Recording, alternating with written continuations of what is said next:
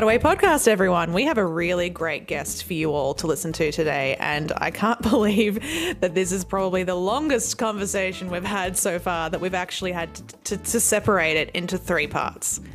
Three parts. Who are we talking to today, my dear? Well, we are talking to Kym Jackson today, who is an amazing, talented actor amongst many other things. Yeah, entrepreneur, business lady, coach. She has done so many different things, writing, producing. She's done so many amazing things across the industry that she's got so much experience to share, both in the Australian market and the US market, which I thought was fascinating. Which is why we needed three parts. So without further ado, here is part one of our conversation with the amazing Kym Jackson. Welcome everyone to another episode of The Cutaway, a podcast about film, television, and the people who dedicate their lives to the craft services. I am one of your hosts. My name is Jess Hutchinson. I'm an actor, a writer, a producer. I can now say I'm an award-winning one of all of those things. And with me, as always, is the delightful Lucinda Bruce, who is also a producer, but not an actor. And I am also an award-winning producer with the same award and previous ones as well. But yeah, and then of course we also have with us Corey Welsh, and I'm your friendly neighbourhood audio editor. This is the first time we've been able to introduce Corey to you all properly, having valiantly recorded all of the other episodes solo previously. And let me just tell you, we are so happy and relieved to have Corey with us and his amazing magic wizardry audio skills. Poor Thank Corey. you very much. But we aren't just here to talk about our wonderful audio wizard and us as amazing people in the film industry. We're here to talk to our special guest, who I'm so excited to introduce to all of you. It is the wonderful, amazing, also award-winning, delightful actor, business owner, coach extraordinaire called car rental person as well, Kym Jackson, everybody. Welcome. Hello, thanks for having me. I'm so excited that we have you on this podcast, because I heard about you what feels like a million years ago, when I was thinking about moving to LA, and I was thinking, like, how do I really prepare myself for this epic journey that I want to go on? How do I prepare myself? And then of course someone said to me, you know, someone's written a book about that, right?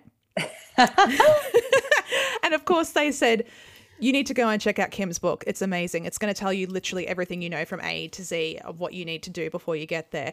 And they were right. That is an epic book that you wrote. How did you even begin the process of compiling that together? Because that is such a beast of a tome.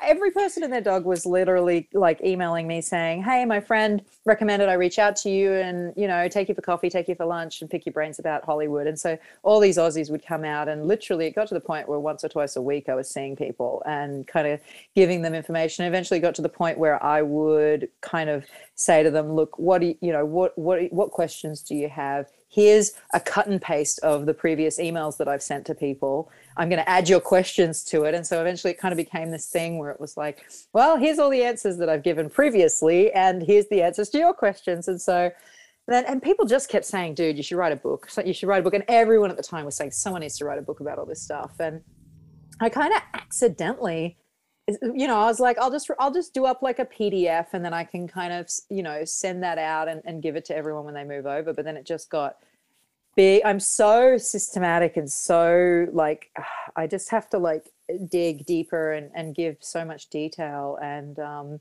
it became longer and longer. And then the funny thing is, I had this guy staying at my house. I didn't really want to hang out with him, but we kind of like, he sort of moved in because we were half sort of not like dating a little bit, but he was just staying for like a week or even a weekend maybe. I can't remember, but I think it was like a week.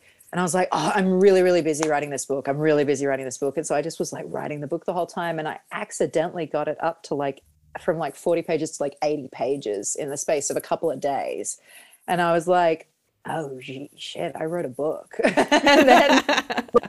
And then of course, cut to 4 years later when I finally released it, and it was, this 300-page textbook that covers just everything. And so it really was just to really avoid someone that I didn't want to talk to, mostly my motivation. No, I wanted to talk to him. I just didn't want to go out with him. So that's the secret to writing a book, is invite somebody into your home that you don't want to spend time with.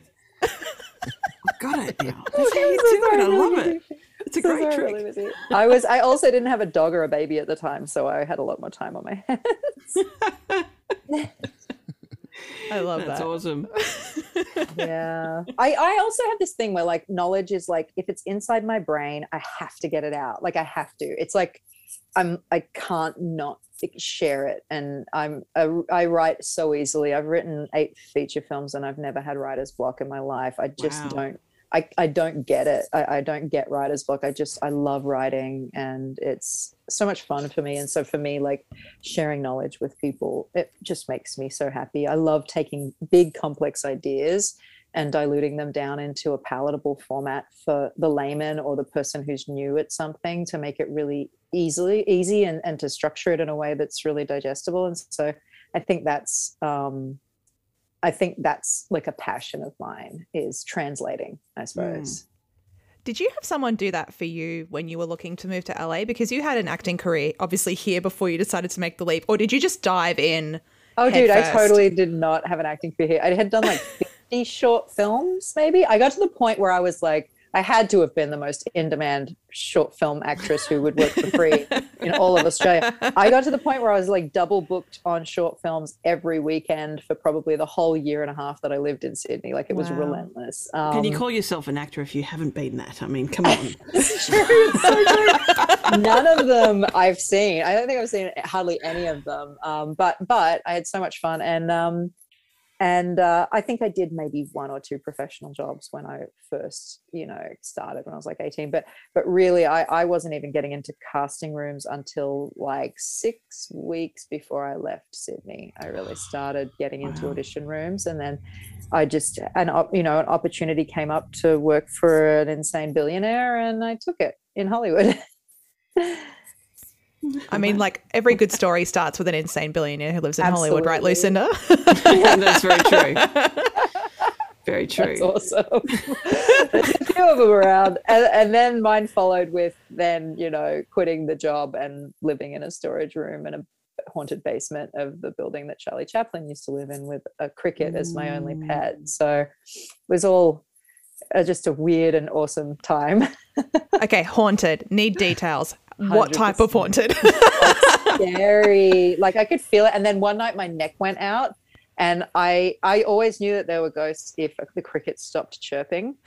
And I was as long as the cricket is chirping, I'm fine. And the cricket stopped chirping, and I'm laying there and my neck's gone out and I can't get out of the bed. And I'm the futon next to cases of green tea and paper in the storage room that I was sleeping in. And yeah, literally, I just said to the ghost, I was whatever ghosts are here, have at it. There's nothing I can do.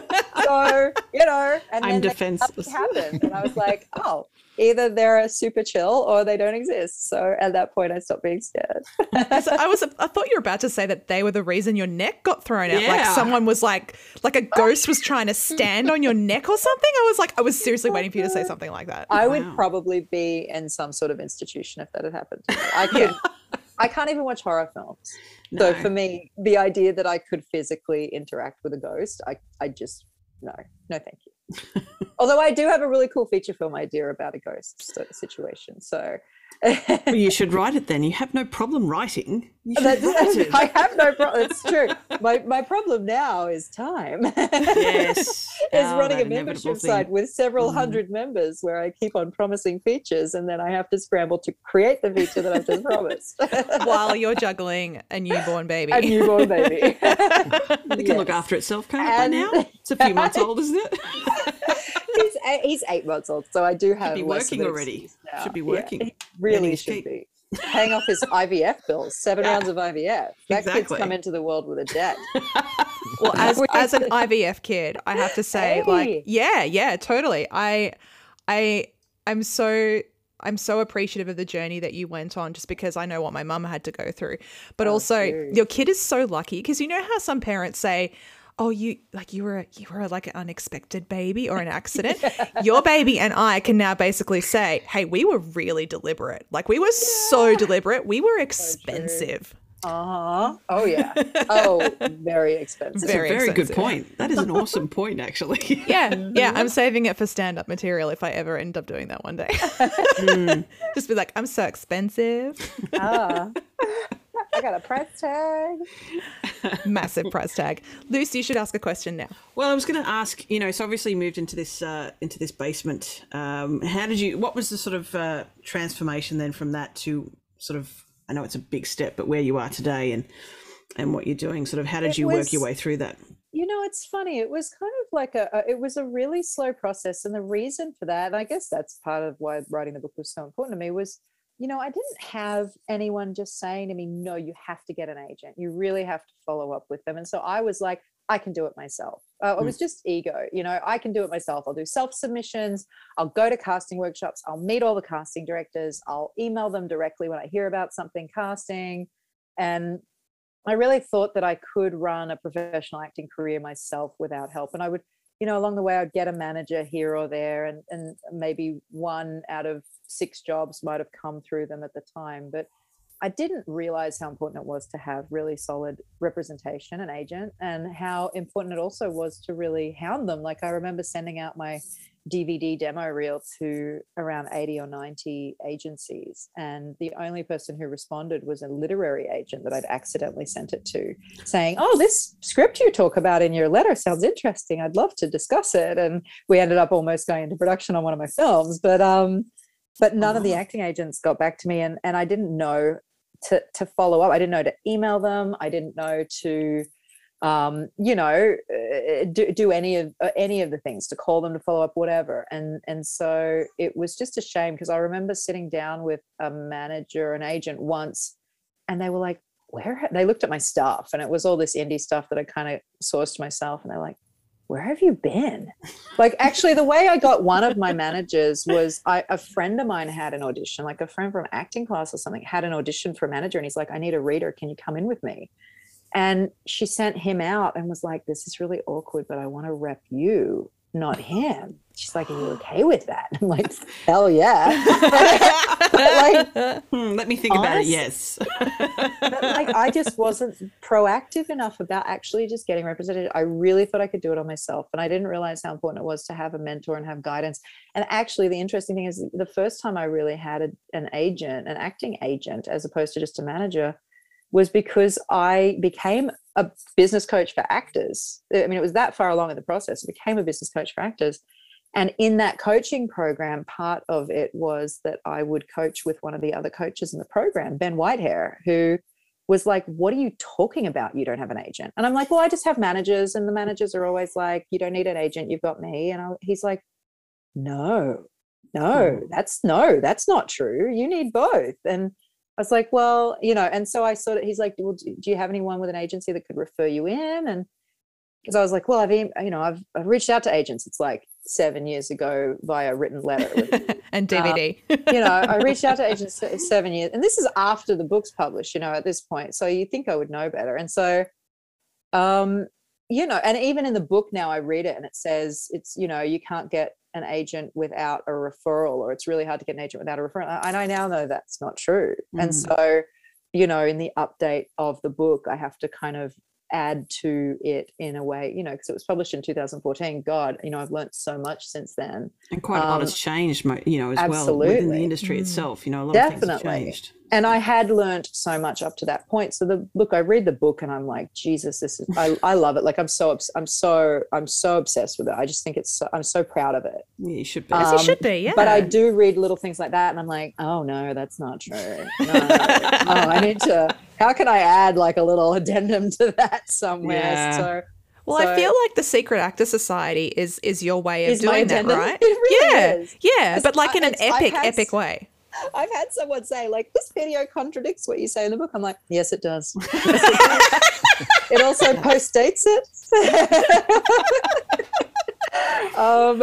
But anyway, this guy was like, do you have anyone who can refer you to an agent? I'm like, well, my ex-boyfriend's always saying he wants to refer me to his agent, but it's just got such a ridiculous name. I don't want to go. And he's like, what's the agency name? I'm like, Aqua. And I'm like, I just feel like that would, like, what kind of actors are going to be represented by an agency called Aqua Talent? And I'm thinking of all these like cute little whatever girls, like, tiptoeing around in their stilettos. And it's just not the kind of actor that I, saw myself as or ever have been. And I signed, I reached out to him through the coach kind of forcing me to. And he sent my stuff off. And even my ex, Dylan, who's one of my best buddies today, was like, oh, she very rarely gets back to me. I don't think she's ever gotten back to me. At the time, I think it was like, she's never gotten back to me when I've referred someone. So don't get your hopes up. And she wrote back to him within half an hour just saying, when can I meet her? She's amazing. When can I meet her? And I was like, I really should have done this sooner, because as soon as I signed with Courtney, and she's just been such a champion of mine since then, I signed with her and I booked my first ever pilot like 2 months later or something. Wow. And I think I booked something like 7 or 8 TV shows and feature films in that year. And I sort of, at the time, I think I was 34 or something. And so I just sort of think, Jesus, that's quite far along to be really getting your first agent after living in Hollywood for 15 years or for 10 years at the time. And I just think, geez, what a silly head. Like, why didn't I just have someone being like, no, get your head out of your ass and push for an agent? Because she's essentially really made my career. And the other agency that has done that as well is Landrum Talent, which the only way I ended up signing with them was because I took my friend Jennifer Blanc to a film premiere. And she's like, oh, that's so sweet. I took her to the premiere of Adventureland. And she's like, oh my God, that's so sweet of you to invite me. She's like, I want to do something for you. Let me give you my agent. And I was like, what? Let me give you your agent. I got a little agent in Louisiana. They're really lovely. I'll send your stuff to them. And she referred me into them, Landrum Arts, Dawn and George, who are just the sweetest people on earth.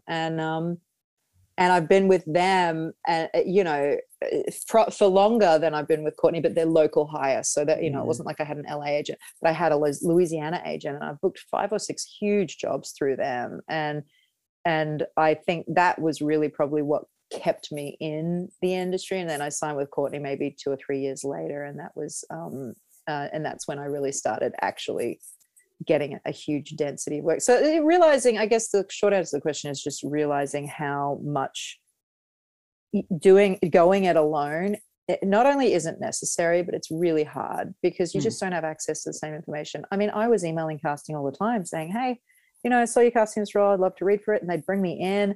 But, I might have done that once or twice, either a day or a week, depending on the week. Whereas my agent's doing that 30 times a day. Yeah. So you're exposed to so much more. And so knowing that to have someone in your corner who's a professional, and also to have a coach, teaching you or pushing you and motivating you. And that's why I was a really horrible coach. I still coach a little bit. Like I see. Yeah, you do. I see a few people. I know, Jazz, we've posted on a session. But I see a few people a month, but I was seeing 15 a week. Wow. And I booked 15 because I knew that at least 3 of them, if I was doing my job right, at least 3 of them would have to cancel for an audition. And so I would see like 12 people a week with 15 booked. And I was horrible to people. Like the guys that wanted to be like the sexy leading man would come in and they'd have like pudge around their stomach. And I'd be like, what the fuck is this? What's going on? I thought you said you were coming back with abs this week. Like, what the hell's going on? I was like a really mean guy. I loved it. Actually, 2 of my guys were military guys and they knew each other, and one had referred the other one in. And they were like, we're more scared of you than we are of our drill sergeants. I mean, like, you really do have a way of cutting through, right? Like we've chatted about things, to do with my own career. And the thing that I actually love about you is your bluntness. Like, you don't want to dance around. You actually want to get to the point, which I adore. Because it doesn't help people. You know what it is? I was such a narcissist idiot, so dumb, thinking I could do everything myself. And I just wish someone, the few times in my life that someone had the balls to slap me around the ears and be like, no, dude, what the hell are you? Like, am I allowed to swear? I don't even know. Yeah, totally. Swear away. Okay. Yeah. What the fuck are you doing? Like, seriously. And like, had such an impact on me when they did. It really changed my trajectory. And so for me, I always see someone giving you that slap as you can either be the victim and be like, oh, they said I need to fix my teeth, which I had to fix my teeth, but no one told me for like 8 years. They said I need to fix my teeth. Or instead be like, oh shit, I actually, that's really going to help me book more roles. And so it's knowing to do it in a nurturing, be mean in a nurturing way. Well, because the good thing is, like, and it's not, you're not saying those things because you're being a judgmental, materialistic kind of person. Like, I have no judgment. I have been the skankiest little white trash girl from Logan City, like, all the mischief. I have no place to judge any human in this But this world. is the thing, right? This is the thing. Like, every advice that I've seen you give to people, whether it's one-on-one or in the group coaching that you do for Secret Actor Society, it's very much matter-of-fact information about the business, right? Because I think, especially here in Australia, we're quite sheltered. We don't have the level of competitiveness that we do in LA, right? Oh yeah. And or the access to the different kinds though we of do projects. act like we do. It's just unfortunately like a limited amount of work you can actually go after. Whereas in LA, you could spend literally 16 hours a day chasing every different job, reaching out to all the people, and you would still have another 16 hours of work to do the next day. Totally. But you've got to be really realistic. I think that's one of the best things, working with coaches that are actually working actors in LA who know what it's like day in, day out, to have to go through the motions that you're going through when you're self-submitting, when you're working with your reps. It's so completely not what I expected when I started working with coaches that were like, including you. I think it's a really important thing if people are really seriously considering, and I think that this applies to people that, aren't just actors, but, if you want to be a writer over in LA, if you want to be a producer over in LA, you really need to get your head in that game and out of the game that you're in Australia, because you're just not going to be prepared for it. Yeah, dude. Yeah, it's so intense over there. And it really is. The funny thing is it's less cutthroat in LA. Yeah. In LA, there's such an abundance of work. No one feels, there's not the scarcity. I feel, in Australia, the agents here, I can't believe how hard it is to get an agent here if you haven't been to one of the 3 big schools. Yeah. I can't believe how, it really feels like such a closed shop. I feel like sometimes when I talk to filmmakers here, they're like, oh, why am I talking to an actor? But not all of them, it's just whereas in LA, people are really genuinely interested in meeting everyone in the industry. And I think, there's like 10% of an element of fear, like that person might get famous next week, which happens all the time. So I better be nice to everybody. You just never know. You never know. You never know. But in Australia, it really does feel like, if you're an actor, like, oh, you must just do a bunch of ads. And it's like, oh, and every actor, if they know like one producer, they're like clinging to that person as though they're going to make or break their career, where it's like, in LA, or that one film that they've done, that they think is going to make or break their career. It's like, yeah. Well, I remember when I was like 18, I did my first ever short film. And I thought I was going to get famous from it. I don't even think I ever finished it. It was like an unpaid short film, and I was like, this is my break. Rah, rah, rah. Like, come on. It's so fun. It's such a funny industry here because it's only just really kind of coming into its own. It's only just feeling expansive enough that the scarcity vibe is dissipating a little, and it's beautiful to see it. But it was always so sad coming home. I would come home and I'd reach out to all the agents, even with my resume, which was pretty strong, and every year it was getting stronger. A lot of network credits, a lot of familiar stuff, films where I'm opposite some big names and stuff, and still the agents here, wouldn't, they wouldn't respond, or I would get like these generic emails back from my pitches, and I'm like, you just sent me a copy paste email. Like, at least in LA I would get a decent, they would write back, and it would be a conversation of some form, something respectful. And it sometimes feels like Australia can disappoint in that way, because I know that they could be better at that, at treating actors well. Definitely. I definitely struggled because I started producing in North America rather than starting here in Australia. I produced in North America first.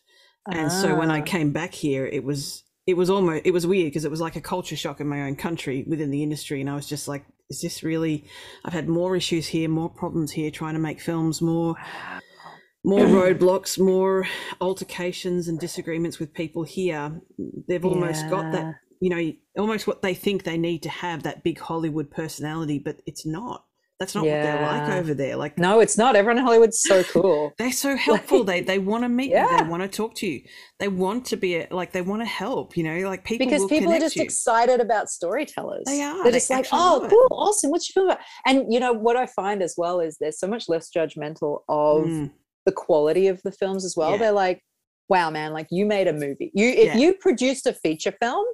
Anyone who, someone could have produced a $20 million feature film. And if you've produced a feature film for 50 grand, they're like, fuck yeah, dude, that's hard. Like, good on you. Like they're so supportive and supportive and also defensive of like, if anyone says anything bad about it, I know that I've seen it happen many times where producers will jump in, bigger producers will jump in and be like, yeah, but they fucking got it done. Like, right. That special effect didn't work. Yeah, that moment. Yeah, the editing could have done it with a polish or whatever. But, geez, man, like, look what they put together for 200 grand or 300 grand or whatever. Whereas, sometimes it feels like things get ripped a little more here. Definitely. I do. I've seen that happen a lot, unfortunately. Yeah. And while I'm very realistic about some of the films I've done, I know they're not Academy Award winning films. It's always good to have people be honest with you about your film. It's always good to have honest,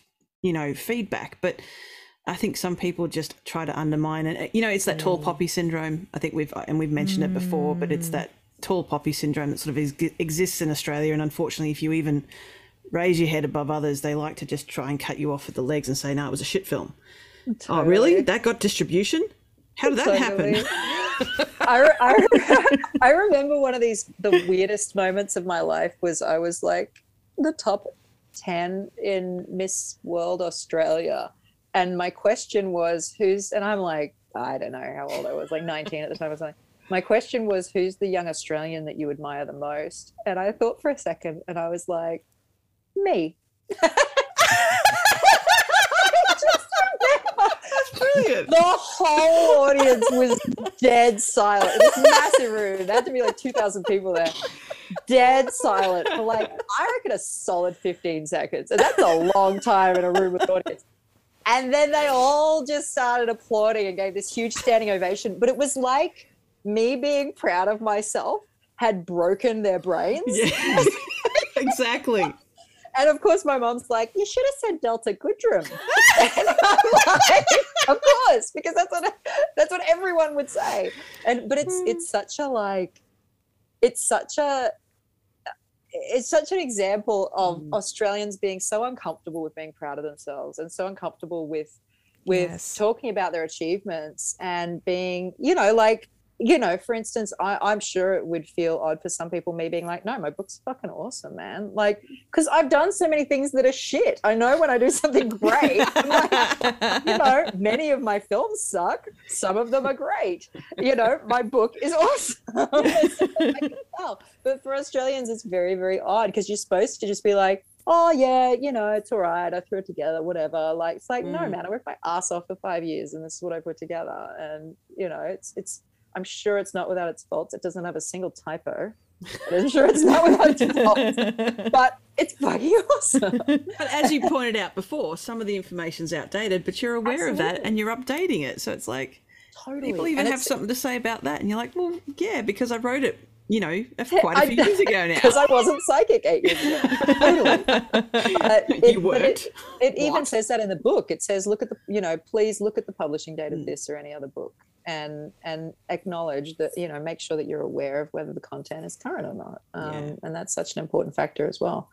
But yeah, I think it's important to when you go to LA, I think it's important to take advantage of the fact that you're Australian and really use that as an angle. Like, why does this person want to take me to lunch? I was just saying this, and I had a coaching, one of the Zoom group coaching sessions like 2 hours ago. I was just saying that to the group that to take advantage of the fact that you're Australian, because people think Australians are like, oh, they're so cute. Oh, they're so kooky. They're just friendly. They love They're it. just delightful. And it's like, take advantage of that. To ask people to lunch when it's weirdly inappropriate and too soon in the friendship. Like,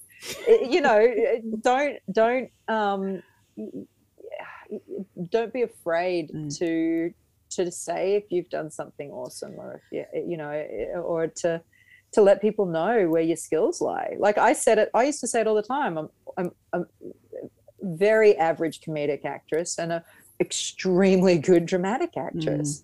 And now my comedy's gotten better over time since I've worked on it and booked quite a few comedies, but it's still a work in progress. Whereas my dramatic stuff is like breathing to me. I don't even have to, I don't have to think about it. Do you think there's an element of, because we have to work 10 times harder here to prove that we're good enough or to impress our friends, that when we go to places like America and it's not quite the same mindset or attitude towards filmmaking, and we go in there giving 150% because we feel like we have to do that, that's my theory, is that people tend to love us because we're just doing 150% and giving it all in.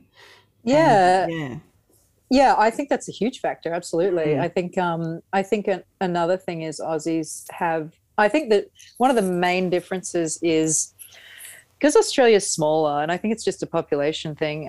Because Australia is smaller, it feels like the attitude in Australia is everyone is a friend until proven an enemy. Whereas in America, a lot of the time, everyone's an enemy until proven a friend. And so the Australian, yes, in the industry, it can be quite closed door and hard to kind of relate or meet people who are of a different perceived status level to you because they're clinging to that status so hard.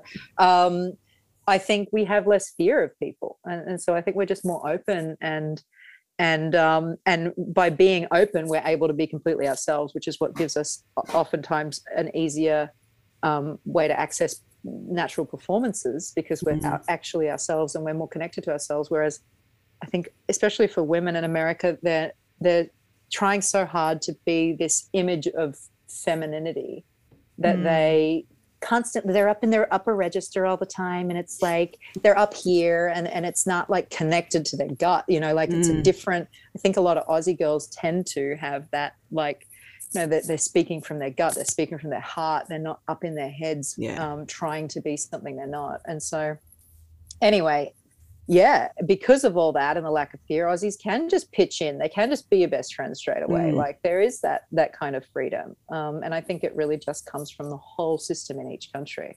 It's fascinating, really. I didn't mean to go that deep. No, I think it's this is It's perfect. a very important sort of discussion, I think, because it is part of we're experiencing it every single day. We're in different, I travel between the two industries, and the difference is quite stark in so many ways, and sometimes I have trouble figuring out wait, is it better here because of this, or is it worse? I'm not sure. Sometimes it feels better, sometimes it feels worse. So either way, it does feel more challenging here to sort of get recognition or to achieve the things that you want to achieve, or when you do, there's always issues sort of relating to it. But over there, it's you do feel just people like willing to help out, and hey, meet my friend. Meet my friend. He's like this famous producer, and then you meet him and they're like one of the top 10 producers, and you're like, for real? Holy cow. Yeah. Like, you're just introducing me to him? Yeah. Here's one of my investors. Okay. Yeah. Right. It's pretty, it is a weird thing that the industry, I think again, it just comes through as a product of scarcity. It comes as a product of, there's just more to go around there. And I think that's going to happen anytime there's a shortage of something. For instance, in Australia with the industry, is that it's limited, so people cling to what they've got. Very true. I'm always saying to my friends, like, when your friend gets famous, give them like 5 years to acclimate, because as they're like on their way up, they're going to be spending so much time looking up, they're not going to have time to look down. But once they get to a place and kind of acclimate there, then they're going to relax. Then they're going to kind of, Send reach the back elevator out. back down. Yeah, exactly. They're going to kind of they're going to want their OG crew around as well. But when they're walking, when they're heading up there, I have a few people who've sort of had their feelings hurt by their friend blowing up and not having time for them anymore or whatever. And it just, when they're on their way up, a lot of the time they can't make that time. But once they get there, it's a lot easier too. I think once they get there and they see the potential for having people that were there with them through the thick and thin, Totally. that's kind of when they'll see that they want those people around them, because those people aren't going to bullshit them. They're going to be straight up with them. So I think that's one of the reasons why people do eventually come back to that. And it's just natural, and it's an experience that nobody can really explain until you experience it yourself, I think. So I haven't experienced it. I know, you may not know that, but I'm not famous. Not yet. I feel like this podcast is going to make me famous. 100%. 100%. No. But yeah, I do find it fascinating, that sort of thing, when you sort of, I mean, I met a certain person well before they became probably one of the top leading actors in the industry today. And they were very, very sweet and very kind. I met him a few times, and it was just that we had the same circle of friends. So it's not like we were mates or anything like that. But when you see people like that do well, you're happy for them. Like, I think it's awesome. Like, he doesn't talk to, I don't think, even the same circle of friends that he had at that point in time, but they're still there and they still support him, and eventually he'll probably come back around and help them out. Who knows? Oh, totally. Or even just, reach back out to connect. Yeah. Absolutely. Yeah. So I want to know, you said that you got your first short film and you thought that was going to make you, which I love. Totally. I love, because of course that's how you feel when you get your first gig. It's the most magical thing that you've been hoping to do your whole life, and now you get to do the thing, right? 100%. So what was that moment for you like when you finally got to LA and you started pitching yourself? Like, what was the project that you got that made you go, oh, I've made it. I've now made it. I've now got this project. I haven't had that project yet. But you've worked on so many cool things. But it never you always acclimate to everything as your new normal, don't you? Yeah, true.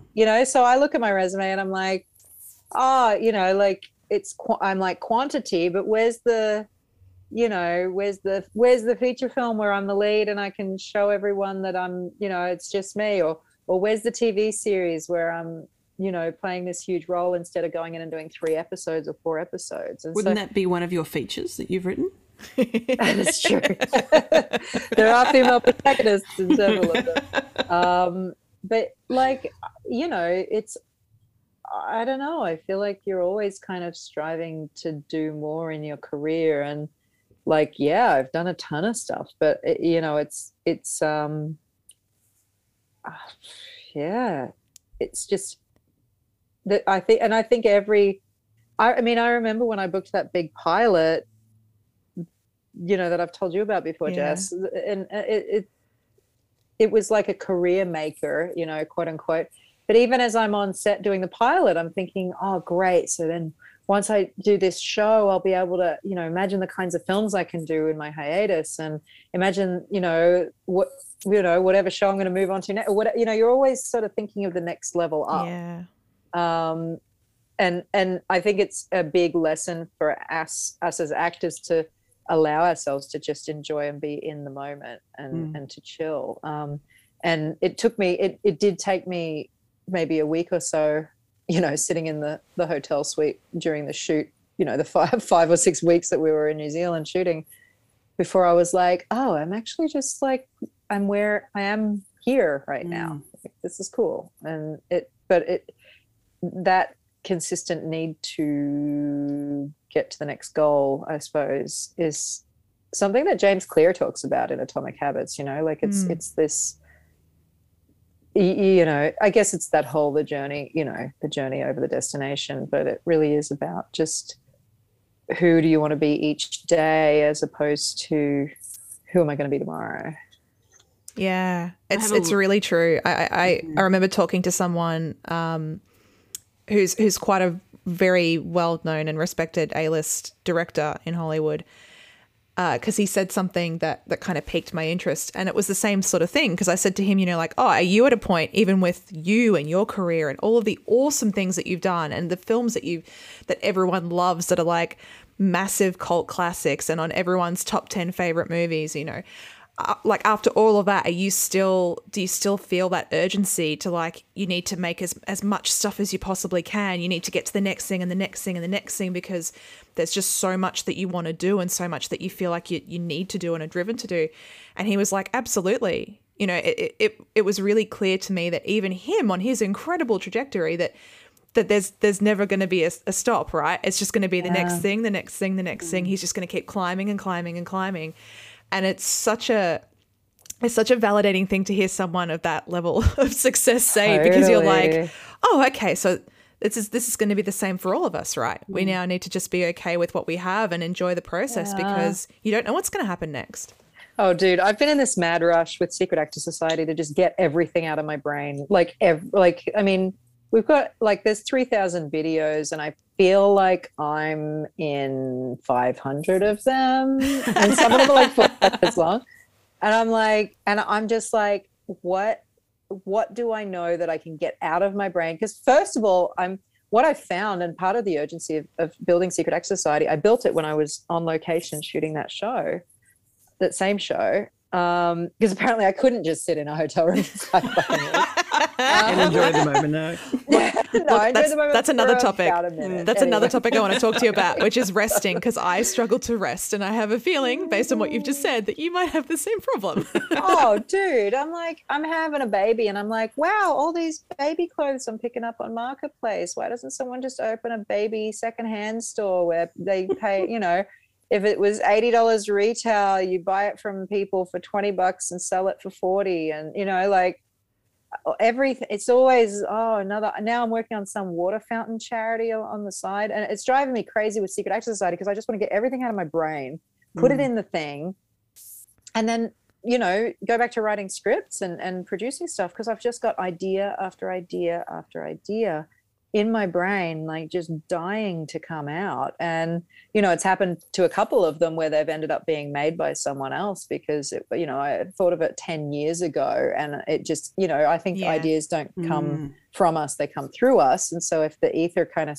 lets you grab it and you don't do anything with it, I think it sends it along to someone else. Totally. And so, you know, yeah, it's frustrating for me that I don't have, like when COVID happened, I was like, oh, thank goodness. Okay, the world has shut down. I can just work for 9 months. And I was still like, oh, I need more time. I need more time. Yeah, I was the same. Yeah. Dude. I think for creatives, it's like, it is a bit of that, you know, obviously if you can pay your rent or pay your mortgage and get through, you know, and survive as a creative, to be like locked, you know, I used to fantasize about going to prison for a year. I'd be like, oh, I can just sit there and write. Yes. Imagine how much I could get done. When I was in the 14-day quarantine coming back from when I shot SWAT, I was like, this is the best 14 days that have ever happened. Like, I was so happy in that stupid hotel room all by myself. I was just like, can we extend this? Is there a way to extend this? Maybe I'll just duck back to America again. So I can do it again. It's that old joke, isn't it? Right, like the where the mum says, you know, like what's your ultimate fantasy, and she's like, you know, where I get in an accident, but not too injured, but just injured enough that I have to be in hospital for a few weeks, and then everyone has to come and look after me and tell me how much they love me. Right? That's such a great idea. So do we need to do that? Yeah. Next thing we know, we'll see a news heading: Kym Jackson injured in car accident. 100%. Not badly, just enough so that she can stay in hospital for a few weeks. I'm honestly figuring out how I could make that happen. Jesus. I mean, I'll just have to get pregnant again. Then no one makes you do anything. It's the best. There you go. Like, oh no, don't pick that up. It's a plate. Andrew's like, he won't let me pick anything up when I'm pregnant. I'm just like, all right. I'm not going to complain about that. It took me a couple of months after the birth to like get used to lifting anything again because I hadn't touched a thing for like a year. I'm like, I'm 7 weeks pregnant. I think I can lift this. It's I think I've got a plate. Yep. Oh my God. I think I could even throw it at you if I wanted to. That's how you get in hospital. Yeah, That's how you get in hospital. Yeah. Or just by like laying on the baby's the floor of the baby room, and him just I have this like chiropractic neck roll that I have to lay on it for like 15 or 20 minutes a day because of all the time I've spent like this typing on my laptop. Yeah. And I lay on it on the floor of the baby's room and just watch him play. And then every now and again he figures out that I'm there and like comes and crawls on my jugular, crushes my trachea, and like puts his hair and then tries to rip my nose off. No one tells you that babies actually get annoyed by all of your facial features and want to remove them. Like he's like, why is your nose there? And he's like ripping it, and it gets in here. Trying to pull my jaw off. Poke your eyeballs out. Yeah, he was doing this the other day. I didn't know you could get your finger so far into your eye because I was kind of just letting him because I think I was distracted and anyway, my eye didn't fall out. No. Although I think I've just made it red. Yeah, so I could get a minor injury for sure just laying on the baby room floor. Oh, that'll work. 100%. Don't worry, folks, the conversation doesn't end there. We've had such a wonderful time with our guest that we have actually continued this conversation in part 2. So stay tuned to listen to more of the Cutaway podcast. The Cutaway podcast is produced by Lucinda Bruce and Jessica Hutchinson. You are listening to our voices because of the delightful and wonderful sound engineer that is Corey Welsh.